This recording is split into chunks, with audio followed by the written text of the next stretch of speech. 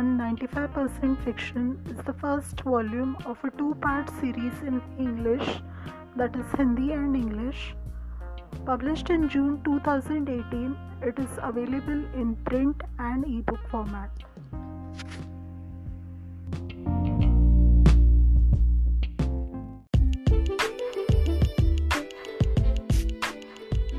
Book 2 Chapter 1 Part 2 From Normal to Abnormal and Back. Dates written 4th October 2015 and 5th October 2015.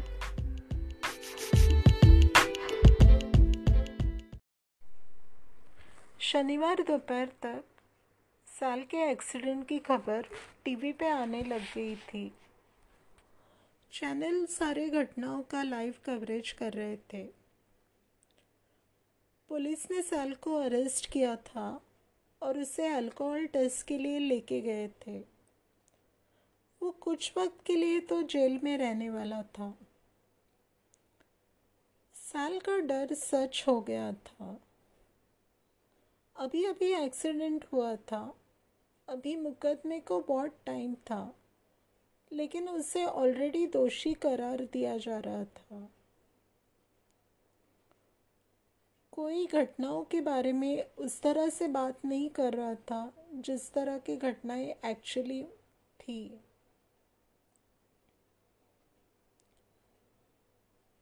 दूसरे दिन के newspapers साल को full treatment दे रहे थे। इसके पहले भी साल के खिलाफ काफ़ी नेगेटिव खबरें आया करती थी, लेकिन इस बार नेगेटिविटी अलग ही लेवल पे थी। हेडलाइंस बहुत ही हार्श और ब्रूटल थी और लॉपसाइडेड और प्रेजुडिस्ड भी। एक्सीडेंट में एक व्यक्ति की मौत हुई थी और 4 लोग और ज़ख्मी हुए थे। उनमें से 2 लोग सीरियसली ज़ख्मी हुए थे। लेकिन जहाँ तक न्यूज़पेपर्स और हेडलाइंस का सवाल था, उनमें कहा जा रहा था कि एक व्यक्ति का खून, कई लोग कुचले गए। ये थे न्यूज़पेपर्स के हेडलाइंस। ऐसा लग रहा था जैसे कि सारी की सारी प्रेस और मीडिया खून इस शब्द का अर्थ भूल गए थे। एक्सीडेंट में किसी की जान जा सकती थी, किसी की मौत हो सकती थी, लेकिन उनका खून नहीं किया जाता। खून तब कहते हैं जब कोई किसी पे जानबूझकर जानलेवा हमला करे। लेकिन ये सब माइनर टेक्निकलिटी थी मीडिया के लिए और पब्लिक के लिए भी। वो इस मूड में ही नहीं थे कि वो मारा गया और खून हुआ, इसमें कोई फ़र्क करे। ये वो चाहते ही नहीं थे। इनफैक्ट वो एक्सीडेंट की बराबरी खून से ही कर रहे थे और ऐसा लग रहा था जैसे वो अब साल के खून के प्यासे बन गए थे। प्रेस, मीडिया और पब्लिक भी। साल फिर से बहुत अकेला पड़ने वाला था, लेकिन ये उसका सबसे छोटा सा प्रॉब्लम था कि वो अकेला पड़ने वाला था। अगर मीडिया साल के अगेंस्ट हेट कैंपेन में ऑल आउट जा रही थी, तो साल के सपोर्टर्स और फैंस भी बहुत पीछे नहीं थे। साल के घर के बाहर, यानी कि गैलेक्सी अपार्टमेंट्स के बाहर, साल के बहुत ही सारे फैंस इकट्ठा हुआ करते थे, साल के लिए उनका सपोर्ट दिखाने के लिए। दिन ब दिन गैलेक्सी अपार्टमेंट्स के बाहर आने वाला क्राउड बढ़ता ही जा रहा था। लोग फास्ट रख रहे थे, रोज़ा रख रहे थे, अपना काम छोड़ छाड़ के आया करते थे, सिर्फ इसलिए ताकि वो गैलेक्सी के बाहर खड़े होकर सैल के प्रति सपोर्ट दिखा सके। मैं भी एक दो दिन के लिए गैलेक्सी अपार्टमेंट्स के बाहर गई थी, लेकिन वहाँ पे तो ऐसा लग रहा था जैसे कोई मीडिया सर्कस चल रहा हो। इस सब के बीच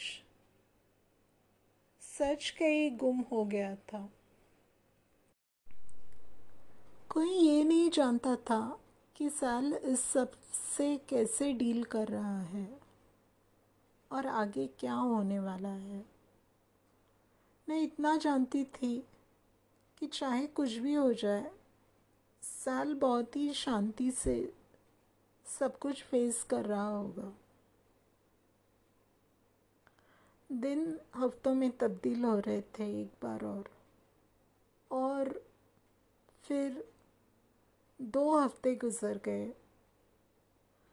मीडिया अपना हेट कैंपेन चालू ही रख रही थी, लेकिन कुछ दिनों बाद उन्हें ऐसा याद आ गया होगा कि दुनिया में और भी घटनाएं घट रही थी। कुछ देर के लिए सही उनका अटेंशन सैल से दूर हो गया था। फिर 2 हफ्तों बाद ये खबर आ गई कि सैल को बेल मिलने वाली थी। सैल को जेल जाकर 15 दिन हुए थे। जहाँ तक फिल्म फ्रेटर्निटी का सवाल था, तो बेल की खबर आते ही वो बहुत ही खुश हुए थे।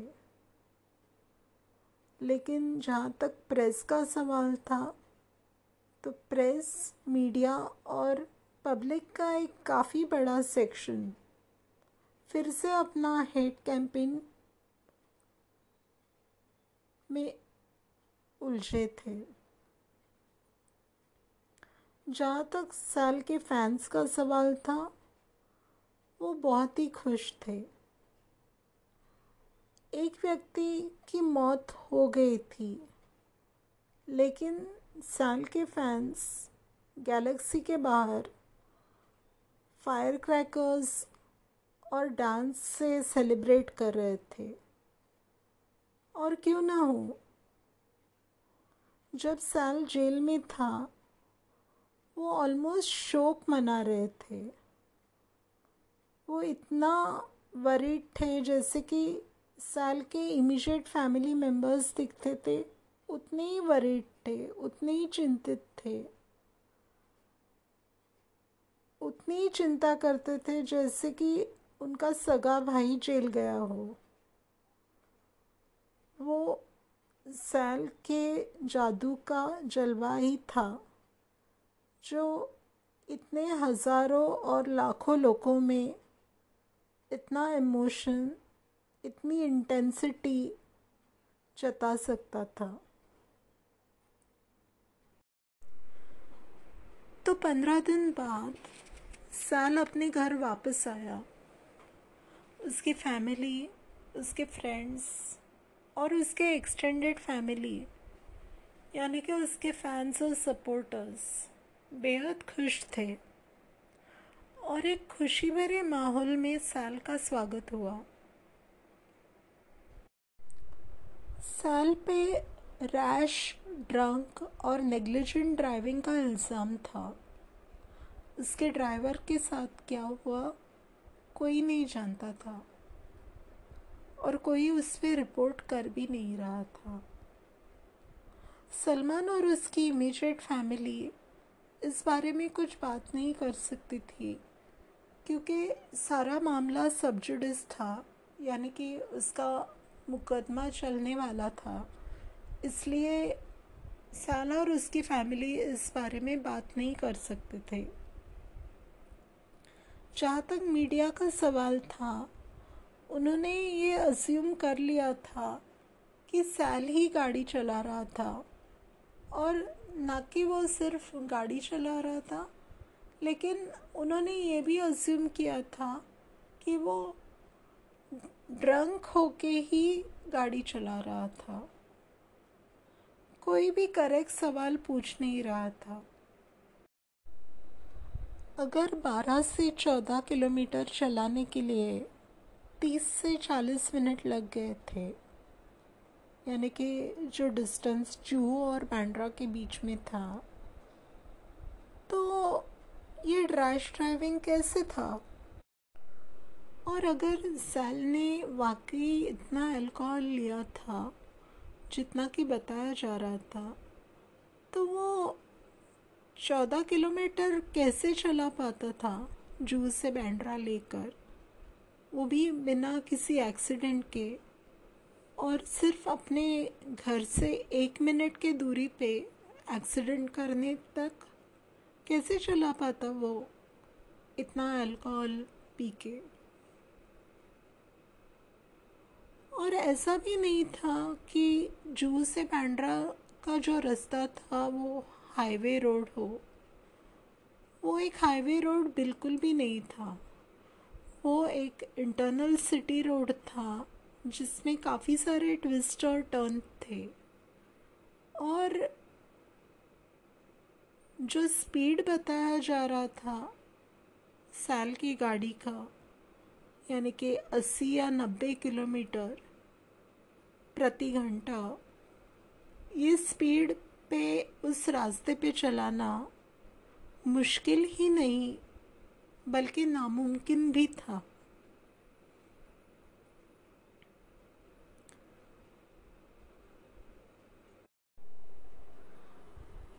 एक इंटरनल सिटी रोड पे रात के बीचों बीच ज़्यादा से ज़्यादा 40 या 50 किलोमीटर प्रति घंटा की स्पीड पे चलाया जा सकता था, लेकिन उससे ज़्यादा कतई नहीं। और 80 या 90 किलोमीटर प्रति घंटा मुमकिन ही नहीं, साफ झूठा। अगर 40 या 50 किलोमीटर प्रति घंटा से ज़्यादा गाड़ी चलाई जाती थी तो एक इंटरनल मुंबई सिटी रोड पे बहुत जल्द एक्सीडेंट होता था, ना कि 14-15 किलोमीटर के बाद, क्योंकि उस स्पीड पे मुंबई के ट्विस्ट और टर्न वाले रास्ते पे चलाना मुमकिन नहीं था।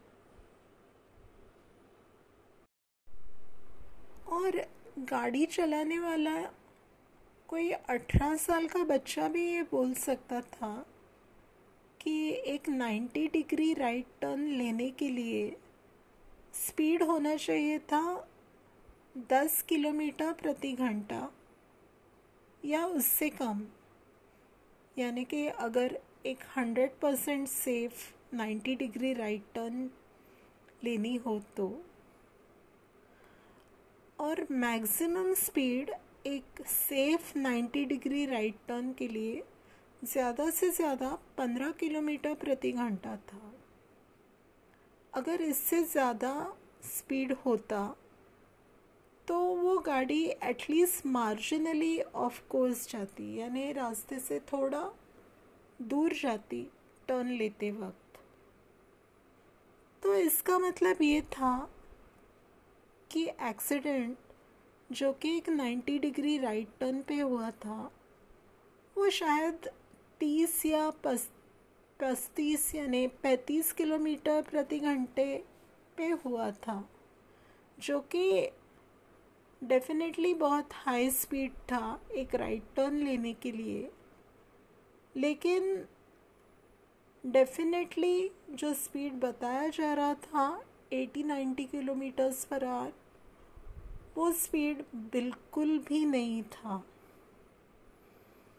अगर इससे ज़्यादा स्पीड होता 30 किलोमीटर प्रति घंटे से ज़्यादा, तो एक 90 डिग्री राइट टर्न पे एसयूवी काफ़ी ज़्यादा स्मैश हुई होती। और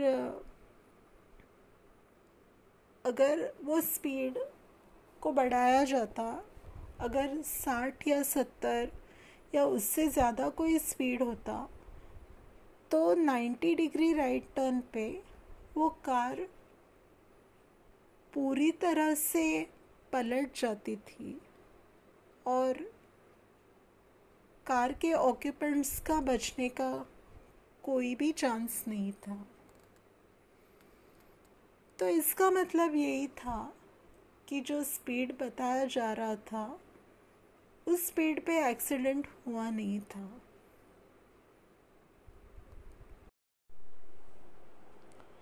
खैर, जो भी एक्चुअल सर्कमस्टांसेस हो, रियलिटी ये थी कि एक आदमी एक्सीडेंट में गुजर गया था और 4 लोग और ज़ख्मी हुए थे।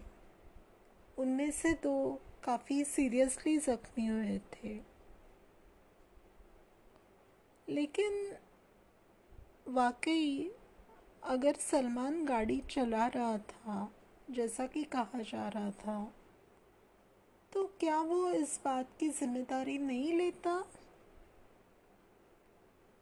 जो आदमी स्क्रीन पे हीरो था, जो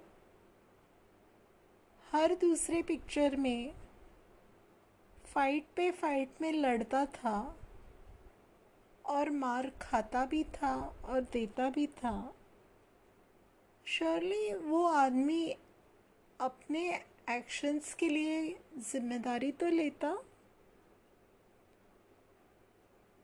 या नहीं लेता? या ये एक्सपेक्ट किया जा रहा था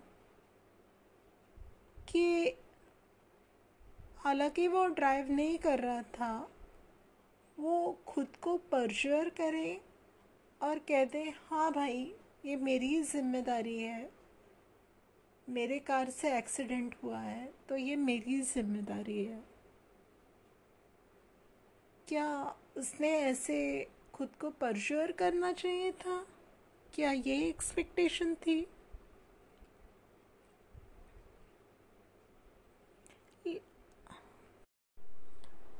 अगर सैल गाड़ी चला रहा होता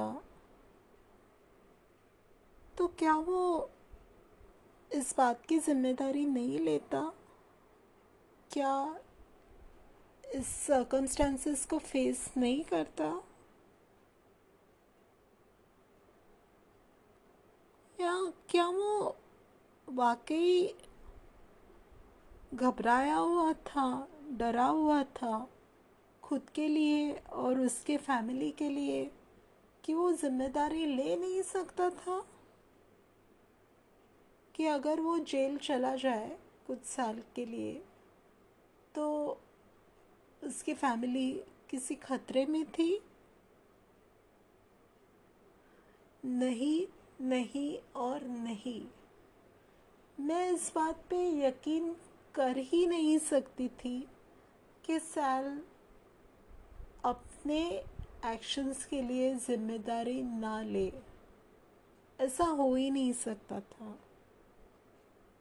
अगर वाकई वो जिम्मेदार होता, अगर वाकई वो ड्राइव कर रहा होता, तो उसने कॉन्सिक्वेंसेस फेस किए होते।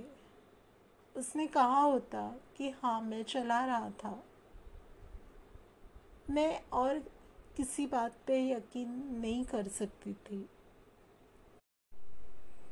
खैर, जुडिशरी अपना वक्त लेने वाली थी ये डिसाइड करने के लिए कि आखिर उस रात हुआ क्या था। और एक बार सैल के हिस्से में एक सीरियस कोर्ट केस आई थी। पहले भी 1998 में ब्लैक बक केस की वजह से सैल कोर्ट केसेस से घिरा रहने लग गया था और अब ये बहुत ही सीरियस और संगीन मैटर था। लेकिन अभी के लिए वो बेल पे बाहर था और उसकी फैमिली, उसके फ्रेंड्स और उसके फैंस काफ़ी खुश भी थे और रिलीव्ड भी थे। जहाँ तक दुनिया का सवाल था, दुनिया अपनी मर्जी पे चल रही थी। अब दुनिया में दो तरह के लोग थे, वो जो सलमान खान से बेहद प्यार करते थे और वो जो सलमान खान से बेहद नफ़रत करते थे। ऐसे भी लोग थे जिनको सलमान खान से कोई फ़र्क नहीं पड़ता था। खैर, फ़िलहाल सैल तो घर पे आ गया था और फ़िलहाल यही बात सबसे इम्पोर्टेंट थी कि सैल अब घर पे था।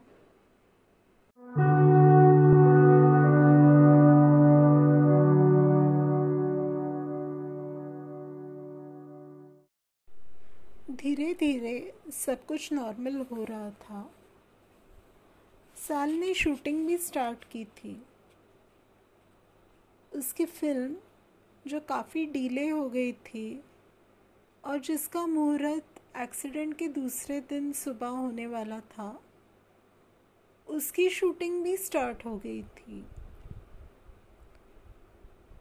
जब सैल जेल में था और उसके जेल से बाहर आने के बाद भी उसके घर पे हमेशा family, friends, supporters, film industry के लोग, इन सब का आना जाना लगा रहता था। वो सब सैल के प्रति अपना सपोर्ट दर्शाना चाहते थे। लेकिन जहाँ तक मिस एबीसी का सवाल था, मिस एबीसी और उसकी फैमिली इस लिस्ट में बिल्कुल भी नहीं थे। एक्सीडेंट के बाद वो सैल के आसपास भटके भी नहीं थे। हाँ, मिस एबीसी और सैल का ब्रेकअप एक्सीडेंट के काफ़ी महीने पहले हुआ था और ऐसा कभी लगा भी नहीं था जैसे कोई रिकन्सिलिएशन का कोई चांस हो। खास करके इसलिए भी क्योंकि एक्सीडेंट के कुछ ही दिन पहले मिस एबीसी ने सैल के खिलाफ एक काफ़ी नेगेटिव इंटरव्यू दिया था और एक्सीडेंट के ठीक पहले वो प्रेस में छपा था। लेकिन फिर भी जो भी हल्की सी उम्मीद थी कि सैल और मिस एबीसी दोबारा साथ आ जाए, अपने डिफरेंसेस को पीछे छोड़ जाए, वो सारी उम्मीदें, उन सारी उम्मीदों पे ऑलमोस्ट पानी फिर गया। इसलिए क्योंकि मिस एबीसी सैल के सबसे कठिन घड़ी में उसके साथ नहीं थी। सैल की ज़िंदगी के सबसे काले और कठिन क्षण में मिस एबीसी उसके साथ नहीं थी। सैल के लिए ये जैसे एक डबल ब्लो था। पहले वो ब्रेकअप और अब एक्सीडेंट। एक्सीडेंट में एक ज़िंदगी तो खो गई थी, ये बात तो साफ जाहिर थी कि एक्सीडेंट की वजह से जितने भी लोग इम्पैक्टेड थे उनकी ज़िंदगी पे बहुत गहरा असर होने वाला है। लेकिन इसके बावजूद ऐसा लगता था कि इस सब के अलावा क्या सैल आपके मन पे ये भी सवाल आता होगा कि जिससे उसने सबसे ज़्यादा प्यार किया वो उसके ज़िंदगी के सबसे मुश्किल घड़ी में उसके साथ नहीं थी। किसी को इस सवाल का जवाब पता नहीं था, क्योंकि एक्सीडेंट के बाद से सैल मिस एबीसी पे कोई भी बात करने के लिए राज़ी ही नहीं था। खैर, जहाँ तक मिस एबीसी का सवाल था, वो और ब्रेकअप सैल के प्रॉब्लम्स में सबसे छोटे प्रॉब्लम में जैसे लग रहा था।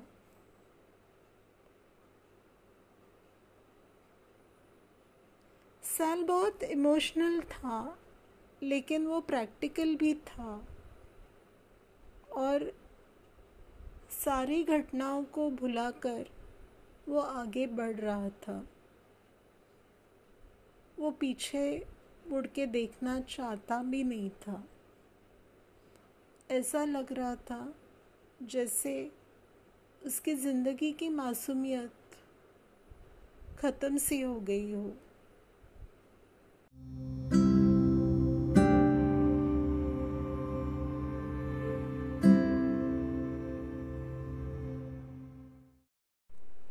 जब सैल मुझसे मिलने आया तो नवंबर का आधा महीना गुजर चुका था।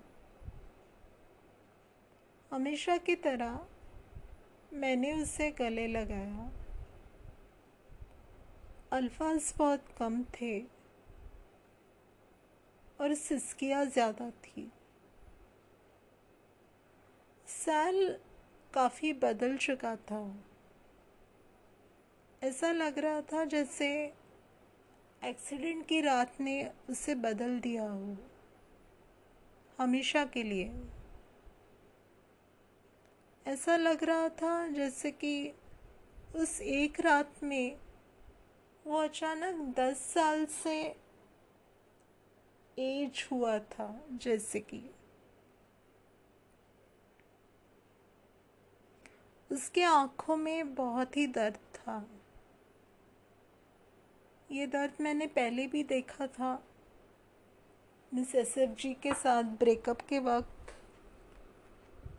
ब्लैकबक केस के वक्त, मिस एबीसी के ब्रेकअप के वक्त। लेकिन अब दर्द कुछ ज़्यादा ही था। लेकिन इस दर्द के साथ सैल की आंखों में एक एक्सेप्टेंस भी था। सैल, म्यूज़िक सुनोगे? मुझे पता नहीं रहा। मैंने प्लेलिस्ट में सैल के सारे वेस्टर्न फेवरेट्स लगाए। जब तक कि मैं म्यूज़िक शुरू करती तब तक सैल स्केचिंग करने लग गया था। जहाँ तक मेरा सवाल था, मैं सिर्फ उसे देख रही थी और उसके पेंटिंग को।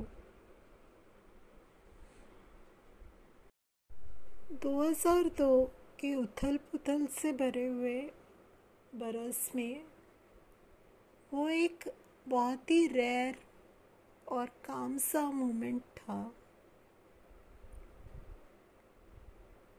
ऐसा लग रहा था जैसे सूरज की किरणें उसके बालों के साथ खेल रहे हो।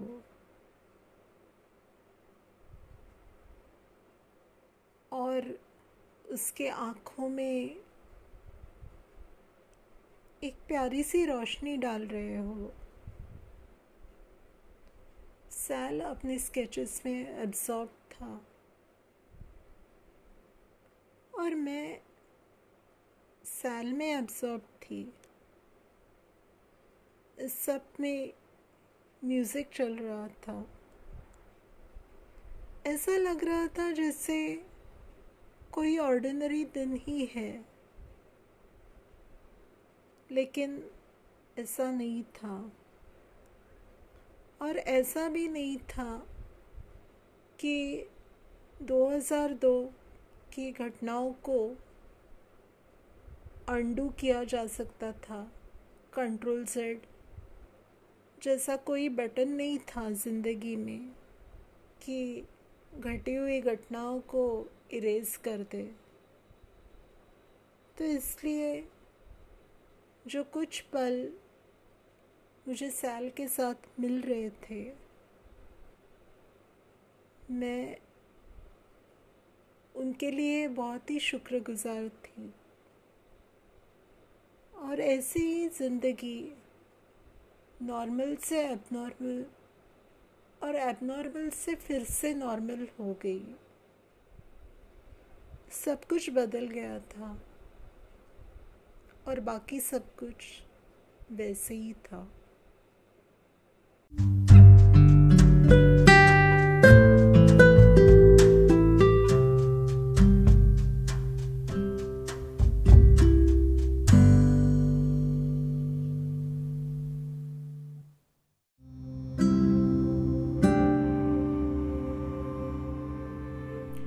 Aini and Salman 95% Fiction is a fictional story about Radha and her journey with Salman, whom she loves from a distance. The events from Mr. Salman Khan's life are described to a limited extent, but the narrative between Radha and Salman is completely fictional. The book is not intended to be a biography of Mr. Salman Khan's life. The book does not claim any accuracy of the dates or period described. This book does not intend to hurt or harm the sentiments of anyone described. Thank you.